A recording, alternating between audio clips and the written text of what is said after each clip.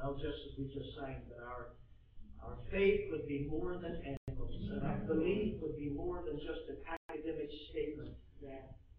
But our belief and our faith and our convictions would be something that people could see in our behavior. They would hear in the compassion of our voice. They would see. Faith is not purely an academic thing. It's a very tangible thing. It's a very recognizable thing. And oh God, when it's lived right, it's a very attractive thing. And we're drawn to it. Why do we live our lives in such a way that people would be drawn to the peace that they see in us? They would ask us a reason for this grace that they see. God, may we live our lives that way. So help us this morning to look at this great illustration of one of your children, a saint, in this case, a king, and he got really stupid. You were severe, and yet there's mercy. Amen. Always mercy, even in your severity. And help us to understand this great lesson you're giving us this morning. In Jesus' name we pray. Amen. Amen. Thank you. May be seated. Open your Bible to the book of 2 Samuel. If you wait, chapter 11. We're going to cover chapter 11, chapter 12. We're in the book of 2 Samuel. It is the well-known story of David and Bathsheba.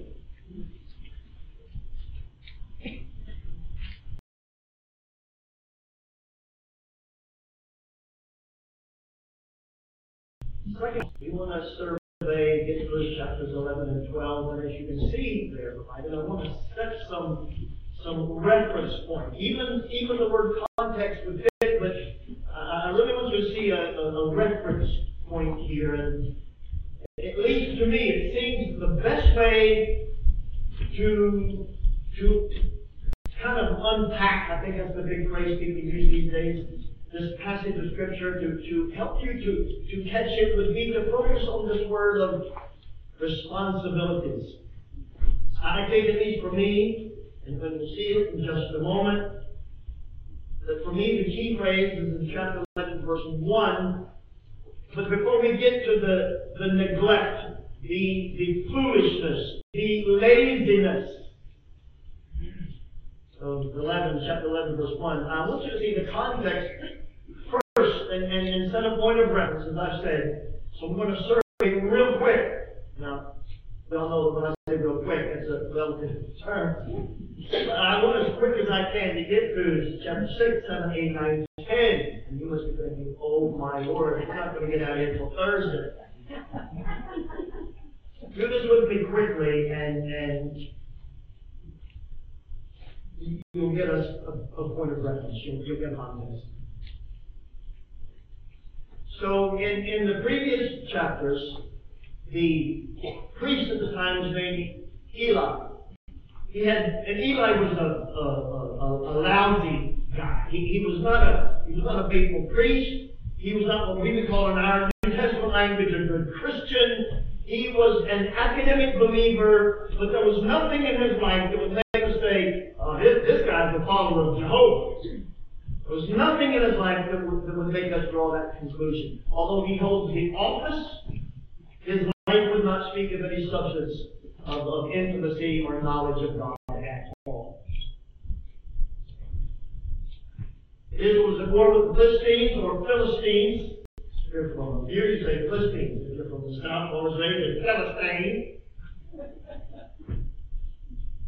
And they're losing the battle. And Eli gets this brilliant idea. Let's go get the Ark of the Covenant, which represents the presence of God. We'll drag it out here to the battleground, which is very rebellious and defiant of God's holiness and with everything wrong. We'll drag it out here. It'll encourage the troops, and we'll beat the Philistines, and we'll win, and it'll be great.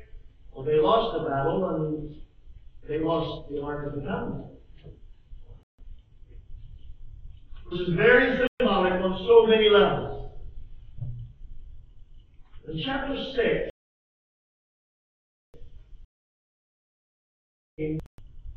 And he's troubled that we're worshiping, but we don't have the visual reminder that God is with us. I mean, we're worshiping, but it's just not right that the Ark of the Covenant, the thing that reminds us that we are a covenant people, and God has made promises, covenant to us, and even when we're unfaithful to keep our commitments to Him, He remains faithful to keep His covenant promises to us. We need to be reminded of that. So let's go get it. He found out where it was. He knew where it was. And they tried to move it, but they moved it the wrong way, and that didn't work. And now they tried a second time to move it the biblical way, and sure enough they get there, and it is tremendous celebration. In fact, this is this passage of Scripture that gets really debated in Christian circles. David is so happy, he's dancing with joy. And he's dancing so vigorously that his jacket falls off, and people say, oh my goodness, oh my goodness. There's that scene in chapter 6. Chapter 7, David says, you know what, we've been worshiping in the same tent since the days of Moses. We've been worshiping with, this is an old thing, and it's tattered and it's worn, and our God is holy. Let's build a temple. Let's build this majestic structure. And God says, well, great idea, but that's not my plan for you. God does not reject the idea of the temple. But He does say to David, He does say, look, I've got plans, and you're getting way ahead of me. You're not in charge here, David. I'm in charge. I am going to build a temple. But it's not going to be for you. I have plans for you, and you're accomplishing your plans. So you do what I've called you to do. When you're gone, your son will build the temple. And in verse 18 of chapter 7, when that becomes aware, David says, God, you're just too good to me. And that's my language. That's what he said. You just keep loving me like this. Oh my goodness, God, you're so faithful. I want you to see that in David. I want you to catch that heart. He's not mad. He says, oh, I want to build the temple. No, he sees God's plan. Chapter 8, they're back at war with the Philistines. In fact, of all the enemies that come against Israel, the two big names keep coming up a lot. Philistines and the Ammonites. And they're both of this kind of broad survey here. Chapter 8, Philistines, David's courageous. Chapter 9, a little personal step away from the national picture and catch David's heart here. Saul's son, of course, Saul was the king that God rejected, and David replaced him, which didn't help the family dynamic at all. David's best friend was Saul's son, Jonathan. And because Jonathan was loyal to the new king, the newly anointed, and was disloyal, at least in appearance. You're siding with him against me, and when you reject me, you would have been the next king. Jonathan knew, no, it doesn't work that way, Dad. God chooses the king. God has chosen David, and I see God in David. I'm going with David. Hope you don't hate me, Dad, but I'm going with David. Wow. They were the best of friends. Both their lives were under threat of the old King Saul. And they made this covenant agreement that should one of us die by persecution, or we should die in battle, then the surviving brother will raise the deceased family and care for their family. Okay, and they swore. Well, of course, Jonathan dies. The same day that his father Saul died. Amen. And a few months have passed, maybe a year or more. And David says, I've got to keep my covenant promise to my deceased brother. And he finds a grandson named Mephibosheth. Everyone else lost their life in battle. He finds this grandson and says, he goes and seeks him out, and the grandson was crippled. It's a great story, and a lot of dysfunction, as you can only imagine. And David says, okay, you come live with me.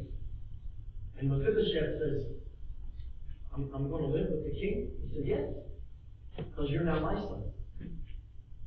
Jonathan would have done this for me, and I'm going to do this for him, for you. Yes. I just want you to catch David's heart and see these things. Courageous, compassionate, faithful, worshiping. I want you to see all of that. Finally, in chapter 10, it's about the Ammonites. Like theologians call it the Ammonite Wars. And there are a few of them. In this particular scene, the king of the Ammonites has died, and his son has taken the throne. And that son has been cooperative with David. They've been allies at various times. He says in those opening 5 or 6 verses of chapter 10, look, to his staff, we're going to be good. We're going to be cool with the Ammonites these days because they've been good with us. And he remembers his covenant. He's being loyal. And so he sent a delegation of troops to help him out. And to attend the national funeral and to support the new king at the death of his father and taking the throne of the Ammonite people. Well, the new king's advised them, you can't trust that guy. You can't trust that guy. He didn't send them here to support and to encourage and to say, we're standing with you. It's a trap. It's a trap. And the new king believed his advisors, and he captured that little company of men that David had sent, and they shaved half their beard and cut off all their garments at waist. Which means we're horribly embarrassed. You shaved half our beard, and we'll walk home with no pants on. And word gets of this to David, and he doesn't go off and explode and say, that's it! He says, well, let's take care of first things first. Where's the guys walking home from? And he finds and says, look, fellas, I am so sorry. Stay here till your beards grow back. We'll get you some clothes. Do you see his compassion for his people? But then he does go to war with the Ammonites. I just want you to what was that, 5 minutes of quick review of the heart and the behavior of this king. Now comes chapter 11. It is the darkest chapter of his life. And I want you to think about your darkest chapter. And perhaps, I hope for you, your darkest chapter hasn't happened yet. And maybe it won't be this dark. The chapter 11, verse 1 says this. It was the spring of the year. That's the time the kings go out to do battle. Now, let me just give you a little historical context here. Every nation is dispatching troops all the time. It wasn't a universal, agreeable rule. We only fight in the spring. Troops are being dispatched and coming home and sent on missions all the time. But it was this generally understood practice that in the springtime, because the weather has broke and there aren't the same vulnerabilities, that if you're going to attack, if you have any kind of rules of warfare, you do it in the spring. And if you're going to make a move against a neighboring nation, you would gather your troops and you would just sit, and when word got back, that they're prepared for war, you'll either stay where you are and surrender, or you'll send out your troops. And this would take a few months. This is, by the way, exactly what happened when we first met David. And it was the Philistines and Goliath. Last week for us. I don't think that was the news last week. So it's the springtime. Here we go again. But David doesn't go. I want to spend about 35, I'm not going to, but we need to spend a lot of time here. I think verse 1 of chapter 11 is the opening of the door to everything else that flows from here. Now I want you to think about your darkest moments, or maybe the darkest one, and keep backtracking. And where was it that you opened the door to what followed? And I've just not been there. And I have just not been with them. And I have just listened to whoever. And I have just done this thing different than all the other residual stuff would never have occurred. It wouldn't have rolled out this way. But David didn't go. Maybe he's getting old and fat and lazy. Maybe he's getting full of himself. I am not only the king of Israel, we are the world power right now. I've got a good army. Joab's okay. He can handle this. I'm going to sit in my recliner. I'm going to go to my beach house, or whatever we Americans would say. Going to the mountains. I'm buying a Corvette. I don't know, what's your... I'm done, I'm tired, I'm going to reward myself. He doesn't go. Same David we see in chapter 6, 7, 8, 9, 10. This is a different guy. This is a fat, lazy, I am the king guy. And I want you to see where that gets you. I want you to see where that gets you. He remains in Jerusalem, verse 2 says. Verse 1. And then verse 2. So he's there. One afternoon. And he gets up from his couch, recliner, TV with 50,000 channels, or whatever your couch is doing to you. And he's walking on the roof of his house. And he saw a woman taking a bath. What do you see from your, I'm good enough. I've put in my time. I deserve a break today. Attitude, sofa, sailboat. What do you see when you, in fact, look at the printed notes for you there. I gave you a little image of what could be David looking out over his realm. When you look out over your life and your opportunities and all that the world beckons us, look at this thing, look at that woman, look at their life, look at that house. How come we don't go to Disney 13 times a year? And we start comparing ourselves and looking at everyone else and what they've got and what we don't. I need to give me some of that. And that's the beginning of, oh my Lord, where's this going to end?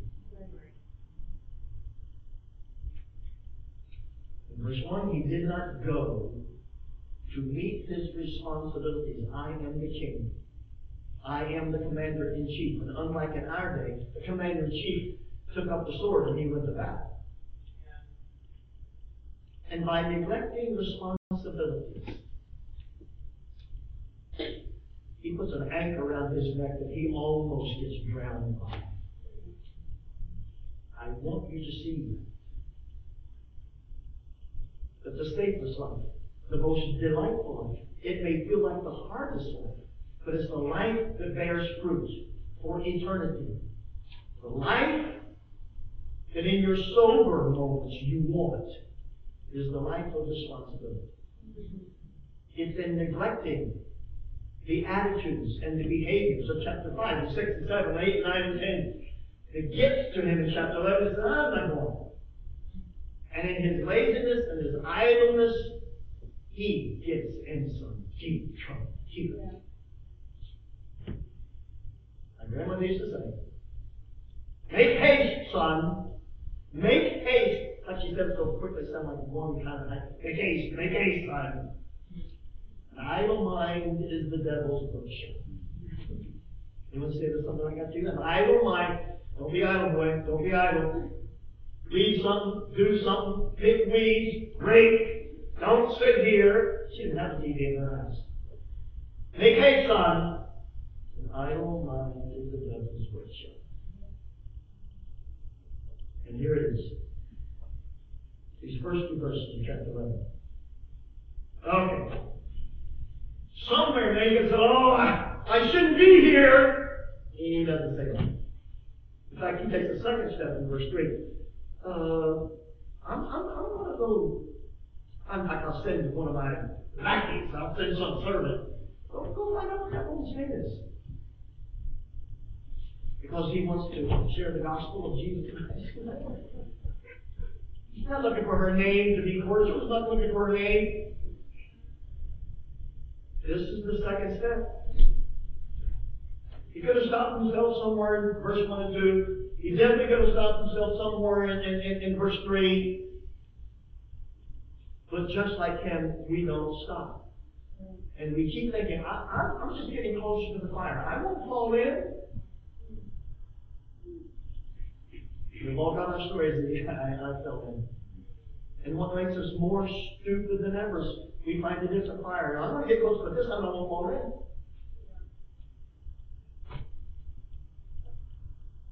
And I'm really using that word stupid intentionally because we are that stupid.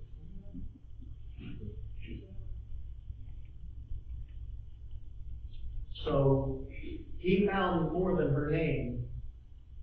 It was a sexual encounter. And just like the ways of God, think this through. Do all sexual encounters result in conception? No. I don't know what the statistics for that are. But I know for a fact that all sexual encounters do not end in conception. But this one did. This one did. And from time to time, God says to me in one way or another, it just happens to be this way for David these days, God says to me, see, you think you're smart, David. You think you're smart. You can sin and get away with it. No, you can't. And He will let our sin be exposed. It may not be with conception. It may be with financial ruin. It may be with rumors that aren't rumors. It may be, well, if God is anything, He's creative. He created the earth. And He will creatively expose us and our sense of, I can live my life. I'm the king. I deserve a break today. I deserve the American ideal. Wow. Well, David's response to this is not, oh, I got to go to the tabernacle. I got to meet with the high priest, and I need to get clean before God. No, that's not what he does. He says, how am I going to cover my backside here? How am I going to work my way out of this? Oh, I know. I'll bring her husband home for a little rest and relaxation. I'll give him a break from battle. He'll come home, he'll get with his wife, and everyone will think it's his son, and I'll be happy ever after, and he'll never know, and I'll have him beat the odds. Yeah. Have you ever tried to create your alternative explanation for what's going on in your life? Was it me? Uriah came home. I'm happy for him. And we try to create this other explanation, this other, oh, it's not me, look over there.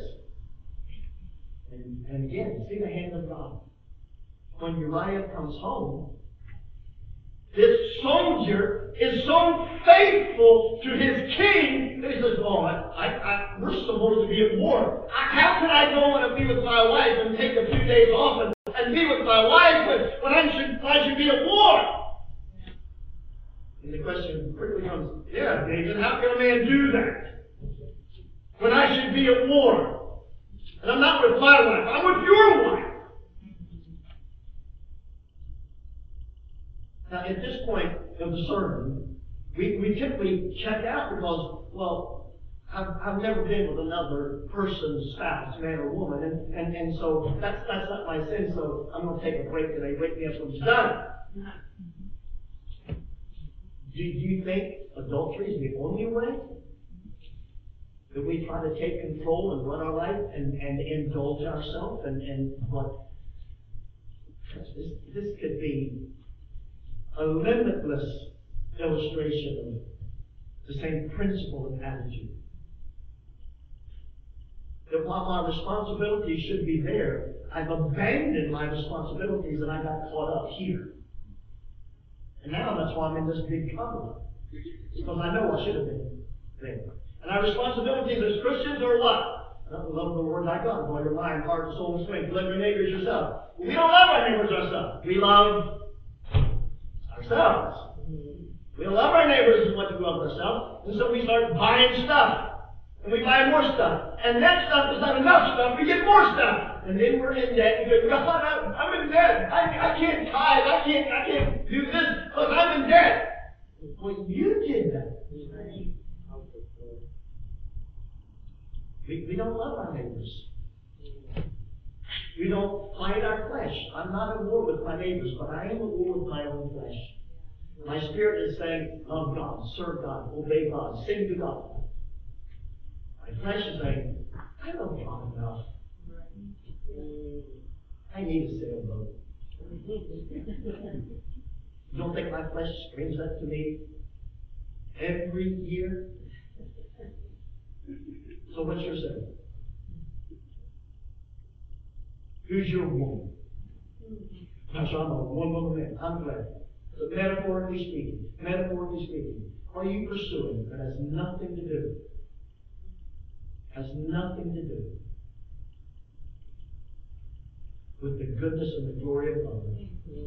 And we pursue those things only because I can. And everyone else is doing it.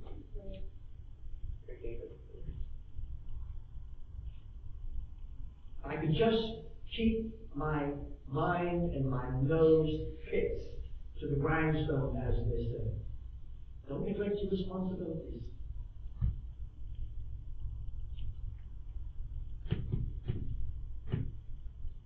Okay, I got to put that in there. Chapter 11 ends, paragraph beginning in verse 14. So when Uriah, verses 6 through 13, when Uriah wouldn't fall into David's trap to cover himself, and he just will not go in. He's sleeping on the front step of their house. Just imagine this. David's up in the palace. He knows what he's done with Uriah's wife. He brings Uriah home. Uriah won't even sleep with his wife. He's out on the step. Boy, is God all over David right now.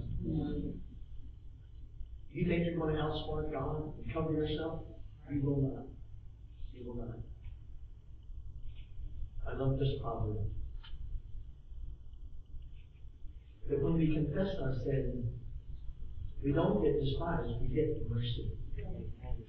If you confess your sin, you get mercy.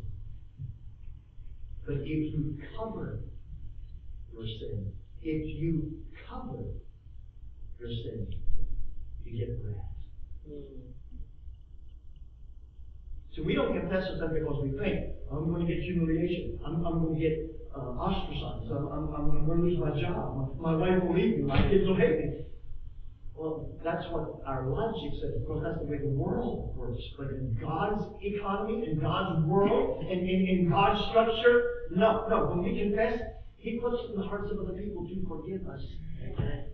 If we confess our sins, we get mercy. You cover your sin, you get ruin. God help us to read the Bible more than our knowledge. Something has happened from the end of chapter 10 and the opening of chapter 11 that David got really stupid, really quick. And you know what that feels like, don't you? Not one of us in the room says, if I got my own story, God forgive me, I got a bunch of stories like that.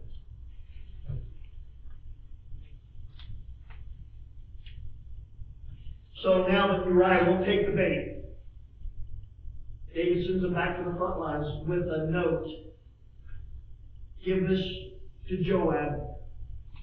Uriah doesn't read the note. This is a faithful guy. And David is a bump right now. Right now. It's the worst. Uriah doesn't even read the note. He gives it to Joab. And the note says, put Joab in the front lines, back off, and let him die. I tried, and David would be at this point, this is where logic is really stupid. It's like, well, this is really Uriah's fault. He could have lived and had a son, and nothing would have been, and everything would have been great. But no! It's the Boy Scout, and we start mocking the guy who's faithful. That's how wicked we can become in our reasoning. And unless you haven't caught my real heart here, this is the American way. So Uriah dies. Uriah dies. Chapter 12, the prophet Nathan. If you want to listen to the very beginning of our time of worship, we read Psalm 51. Psalm 51 is what David wrote, prayed, said, right after the first few verses of chapter 12. Psalm 51 was written in the middle of what we here call 2 Samuel chapter 12. And here's what happens now. David the prophet goes to the king and says, I got this prompting from the Lord to tell you this story. Okay, tell me a good story. There was a rich man and there was a poor man. The rich man had acres and acres and acres, fields and fields, and plots and plots. The poor man, his neighbor, had a little house, and a little crop, and a little field, and one little lamb that they looked like they probably not even want to kill it and eat it. It was like a pet. It was like, a pet. So the rich man had this banquet, and this visitor came, and he wanted to put on a big show, and blah, blah, blah, blah, blah. So do you think he takes one of his own lambs? No. He sneaks down to his neighbor who's got one little lamb. He steals that lamb, takes it back, slaughters it to feed his guests. When Nathan tells this simple little but profoundly clear story, David goes off. Hey, this is beautiful. Give a man enough rope, he'll hang himself. Verse 5 and 6, David explodes. He is angry. How many times have I reminded all of us about the end of, is it end of Romans chapter 1 or chapter 2? I think it's the end of chapter 1. The thing we hate is the thing we're guilty of. You catch yourself being really angry about something? Find a mirror. Find the mirror quickly. The thing we hate is the thing we're guilty of. If not in precise practice, at least in principle. David goes off in verse 5, chapter 12, verse 5. He is raging. This is wrong! This is wrong! And I tell you what's going to happen. I tell you what's going to happen. He's going to die. We're going to put him to death. And then from his estate, he's going to restore back to the poor family 4 times what he took. David goes off. And then Nathan says, well, aren't you so righteous? I'm talking about you! Don't you just love / hate it when the Holy Spirit talks to you the way the prophet spoke to David? And I have had the Holy Spirit say to me, you lousy Christian. Now, I don't think God used that language, but I hear that language. If God speaks to me in my kind of language, that's what I sense, that's what I feel, who are you? I'm talking about you, David McMurray. I'm talking about you. We look at them, we look at that, we look at this, we look at that. Where it's political or moral or ethics or any kind of value issue. What's wrong with them? Those people doing that wrong. Someone should ask me, I'll tell them what they... And God said, You think you're innocent in any of these categories you're upset about? You're not innocent. Verse 7. You are the man. No. Good man. No. You're the bum. You're the wicked guy in the story. Uriah is dead. Talking about you. You thief. You adulterer. You robber. Selfish, greedy, self-righteous.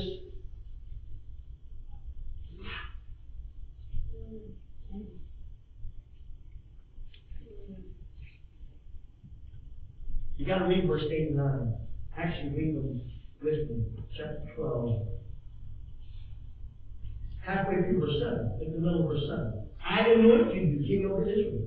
I delivered you out of the hand of Saul.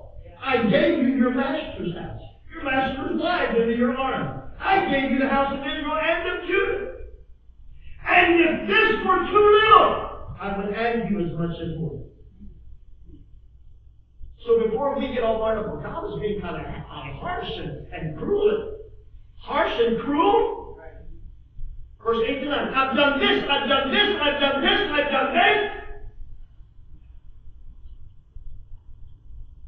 I'm really, it's getting harder and harder and harder for me in our culture to respond to people without just going off like I seem to be going off this morning.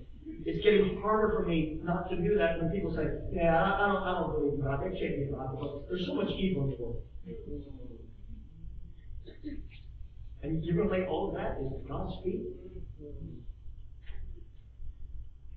Really?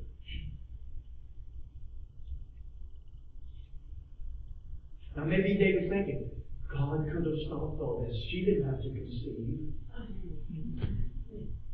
God could have. Why did God do this? Why did God do this to you, David? Did angels come and pick you up and force you down the steps of her house? We're trying to blame God for all our mistakes and take credit for all of His work that's good in us. And so the prophet says, none of this is traceable to God. God did this for you, and this for you, and this for you, and this for you. And none of this would have happened if you'd just been responsible to be with the army. But you weren't. And now you're trying to cover up everything and save your lousy behind. Can't say that from the pulpit.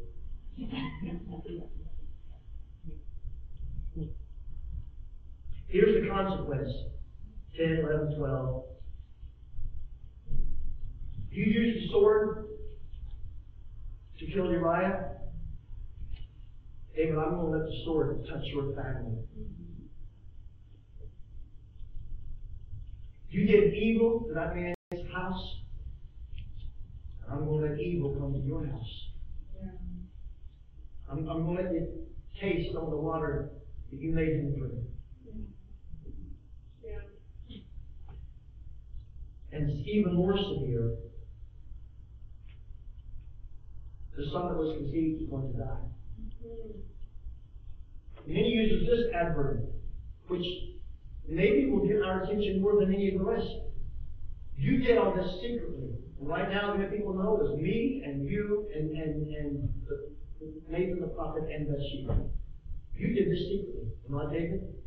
All that's going to happen to your children and your house is going to be done open. It's going to be done open. Now we're at a crucial moment in the story. This is a crucial moment in understanding the principles of Scripture. It's at this moment we think, oh my goodness, that's why my kids, that's why this, that's why that. God's getting even with me. God is not getting even with us. If God wanted to get even, we would all be dead, burning in hell right now. You've got to catch verse 13. You've got to catch verse 13. Chapter 12 and verse 13 reads this. David says to Nathan, I have sinned. I have sinned against the Lord. And Nathan says back to David, the Lord has put away your sin. You will not die.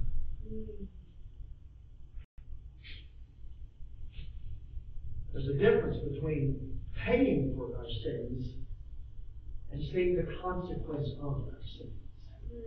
There's a huge difference, not only practically in life, but theologically in the heart of God, the way He does things.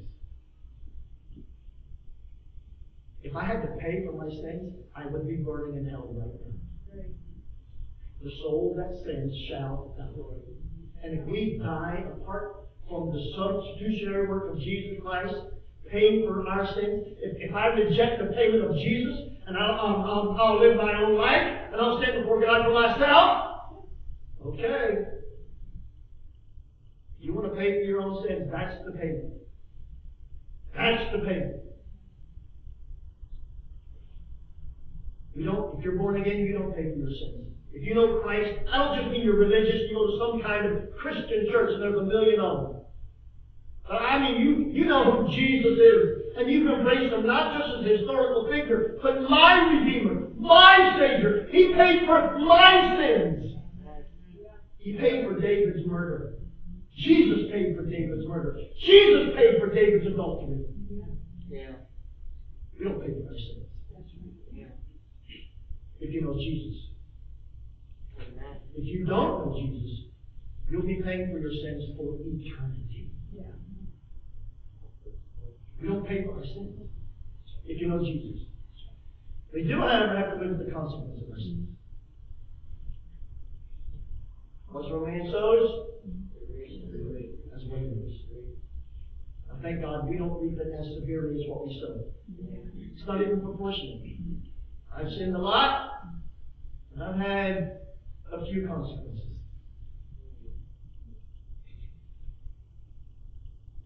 I want you to catch verse 13. That if we confess our sins, He is faithful and just to forgive us our sins and to cleanse us from all of our iniquity. Amen. If there's any kind of Greek, if you're looking for a soundbite anywhere in this hour, it's something like this.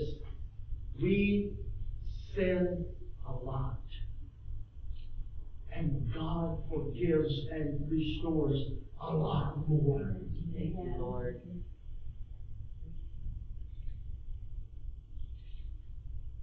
But it's all traceable to, if it had just been with the soldiers, He wouldn't have seen her. He wouldn't have said, I'm going to talk to her. And talking became something else. And then it was, let's cover up. Well, it won't cover up, so I'm going to have to kill him.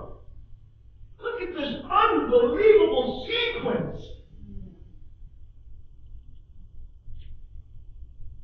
I can't even tell you how many times I've sat with parents and they said, because my kids. Okay, what's well, they had these friends. Or I can't tell you how many times I've sat with a couple. It's pretty much like this story.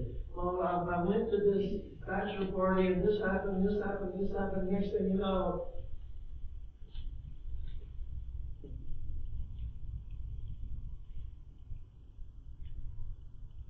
and my dad used to say, son, not much good in the whole world happens after 10 o'clock at night. I used to be home.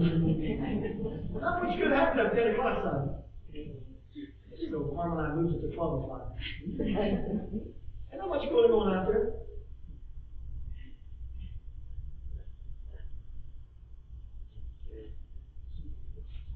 What are you doing that's putting yourself at risk? What are you doing right now? In your life. Right now. What are you doing right now? That you know already. This might lead me to cross some kind of line. What habit? What value? What ambition? What relationship? What is it in your life? There's probably more than one that, yeah, I'm getting scared that I won't be able to manage this well. And sooner or later it's going to hit me.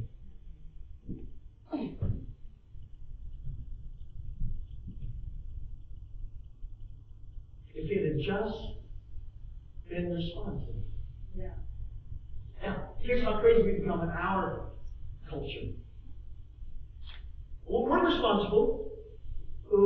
We use what's the pastoral word I can say right now? We use protection, our children, our daughters will get pregnant. Let me tell you something. If God can create the world in 7 days, raise the dead, ain't no big deal for God to work around prophylactics or birth control. Ain't no big deal for God. Ain't no big deal for God to do stuff like that.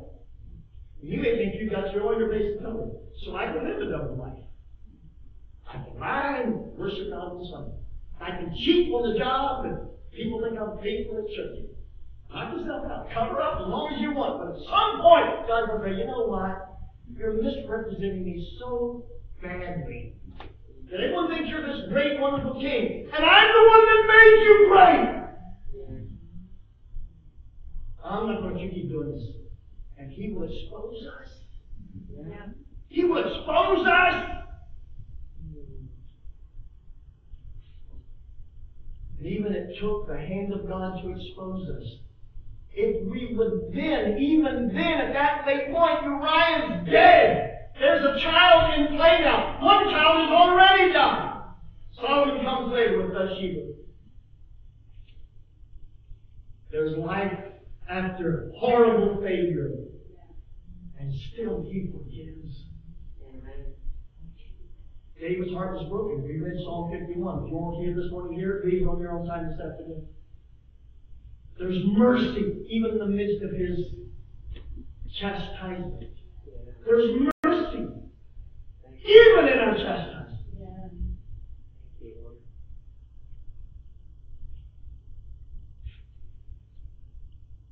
Is it any wonder we don't love this story? Because it says to us on my worst day, oh, God, I'm so ashamed of myself, that there is hope. Oh my goodness.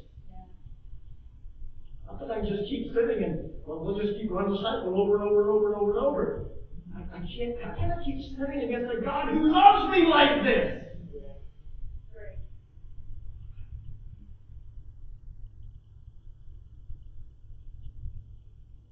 Let me give you one more application of this great story that really has nothing to do with Bathsheba and Uriah at all.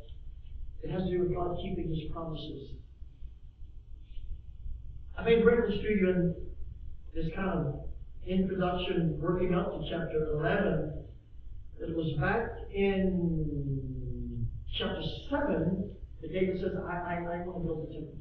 I want to build the temple. And God says, it's not for you to build the temple. That's for your son Solomon, who is not yet even conceived.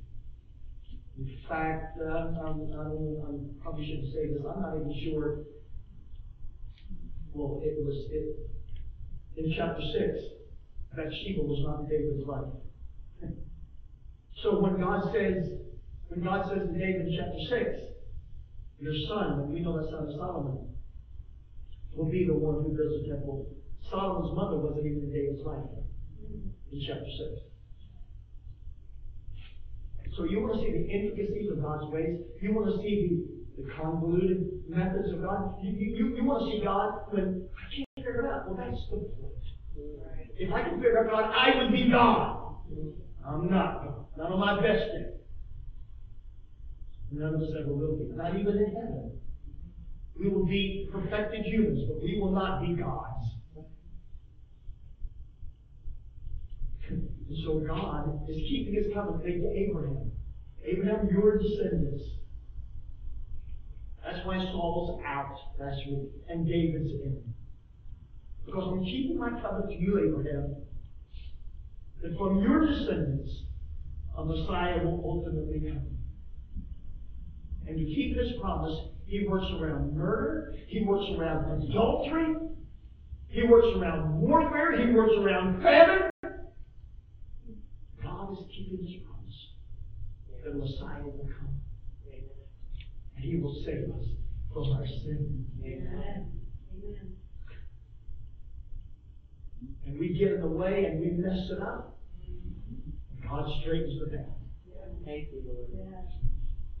And we pull it way out of focus, and God restores it. And He just keeps restoring and keeps restoring. And here we are this morning. The congregation restored or being restored people. God saying, I can work even through you.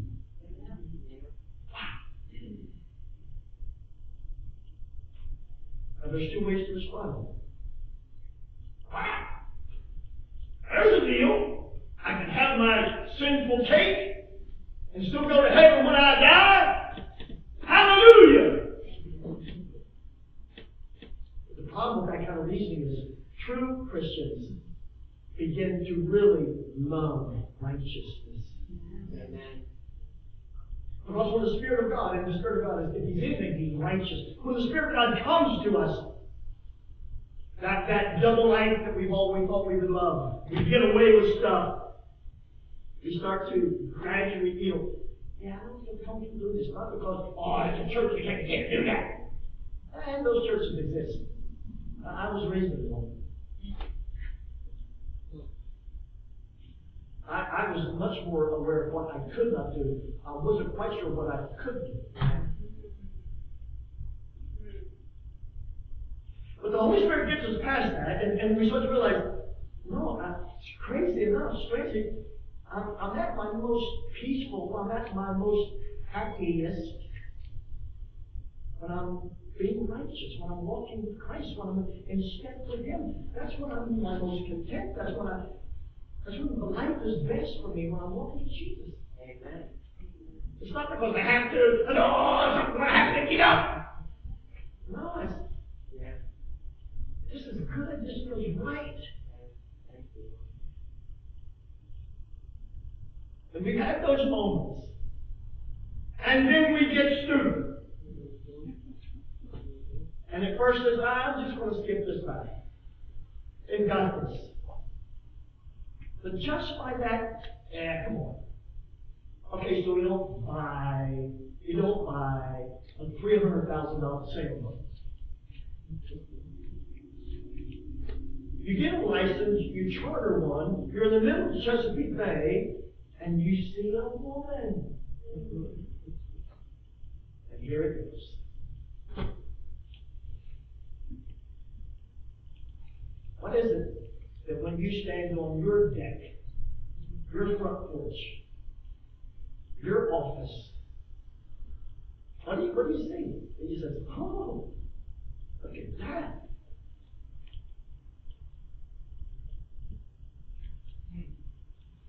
Even before Palm and I got married,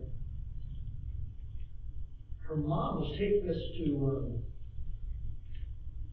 what do you call them? The news development was up and they had sample homes. So she's taking us to these sample homes. I'm trying to make gas money every day, and she's taking me to a sample.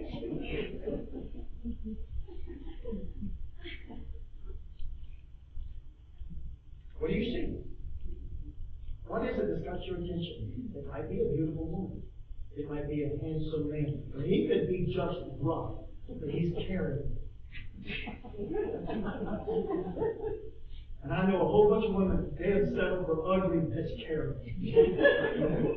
Am I wrong about that? No. Women aren't that deep. I'm sorry, men aren't that deep. We're very shallow surface. I don't know how nasty it is, just look right. And we see something. A better job. A nicer car. A faster car. A cooler car. A bigger house. A tiny house that's in a magazine. Something that says status. Status is not always bigger. Status can be smaller.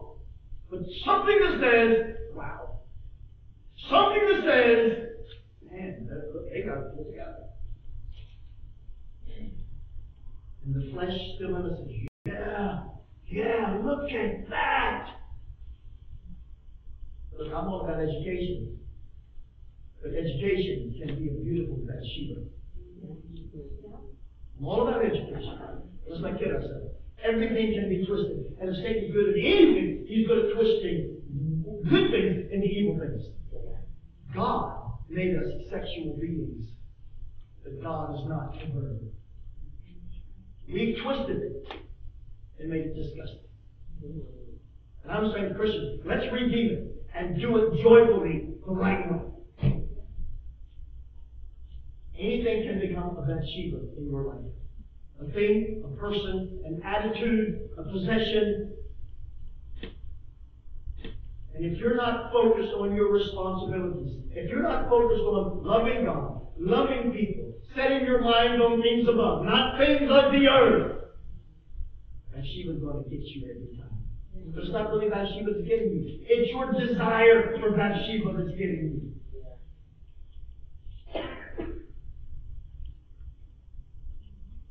It's your desire for all the Bathsheba things, men, women, stuff. That's the hook. And if I get myself so focused on Christ, it's not that I never watch TV, I never look at a ball game, and all I do is sit home and quote Scripture all day. No, I don't recommend you live that kind of life. The apostles didn't live that kind of life, and Jesus was with them. But when they went about their daily routine of doing stuff, and laughing, and interacting with people, and worship services, and the fullness of life, there was always in their thinking. Oh, this moment right now makes you think of this verse. And this decision I've got to make is making me think of this verse. That there's always this consciousness that I'm always on task, that I'm always in my responsibilities. This is what God is saying to me these days. This is what God is doing in my life. This is how God is leading me these days. Leading me away from that, leading me to that. When we stop with that kind of consciousness, that kind of awareness, that kind of tether that I'm attached to Christ, and I go here, I go there, I go here, I go there, but I've never broken that attachment. I'm tethered.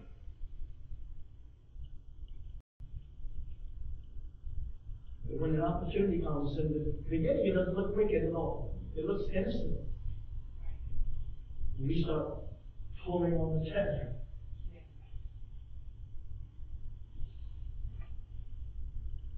And we get in deep way too fast than we thought we ever would.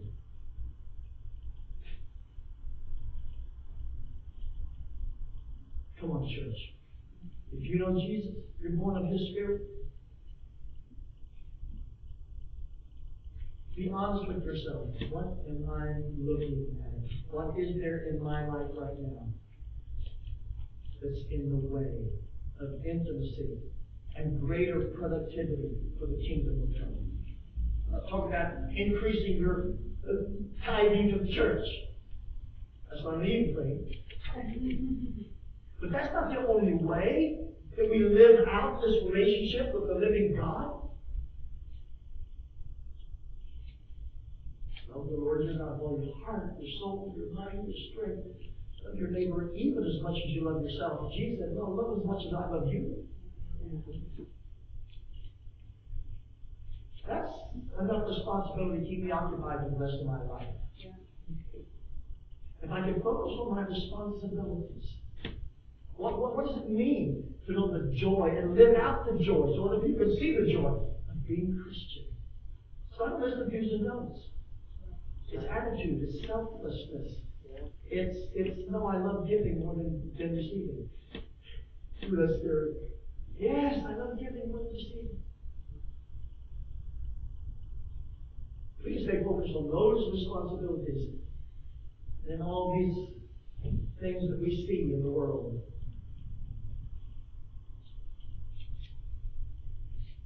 They wouldn't have the same mindfulness, the same magnetism. Carmen and the girls and all their family, they love Disney. They love Disney. And they'll drag me off to Disney. And I see all the glitter of Disney. We'll drive to the neighborhood. Look at that house. Look at that house. And I always say, whether we're in Disney, we're at Hadfield, or wherever we are, you know what? I know this just perfect, gorgeous little house on 899 Little Foster Road. I love it. I love it. Right? Because that's the place God has given to us. Amen. And God doesn't give us junk. I'm not saying it's wrong to change a job. I'm not saying it's wrong to change your house. I'm saying when you start doing that, because that will make me happy, you're in trouble. That's when you're in trouble.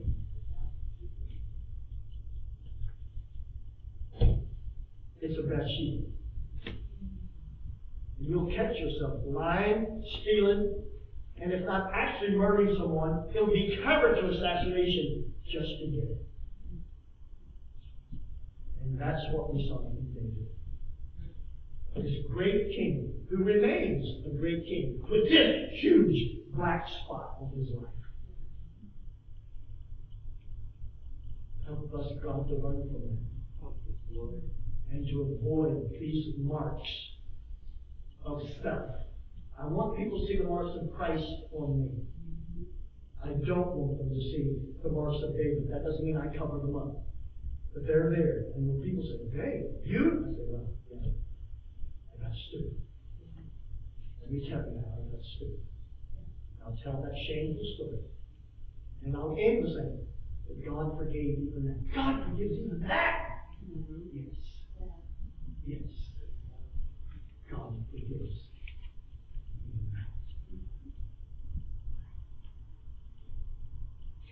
And the verse says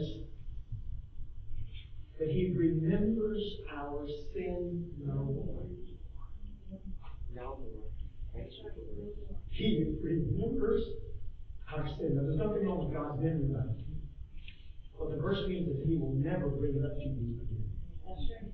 He will never rub it in your face. David has some great days after this chapter.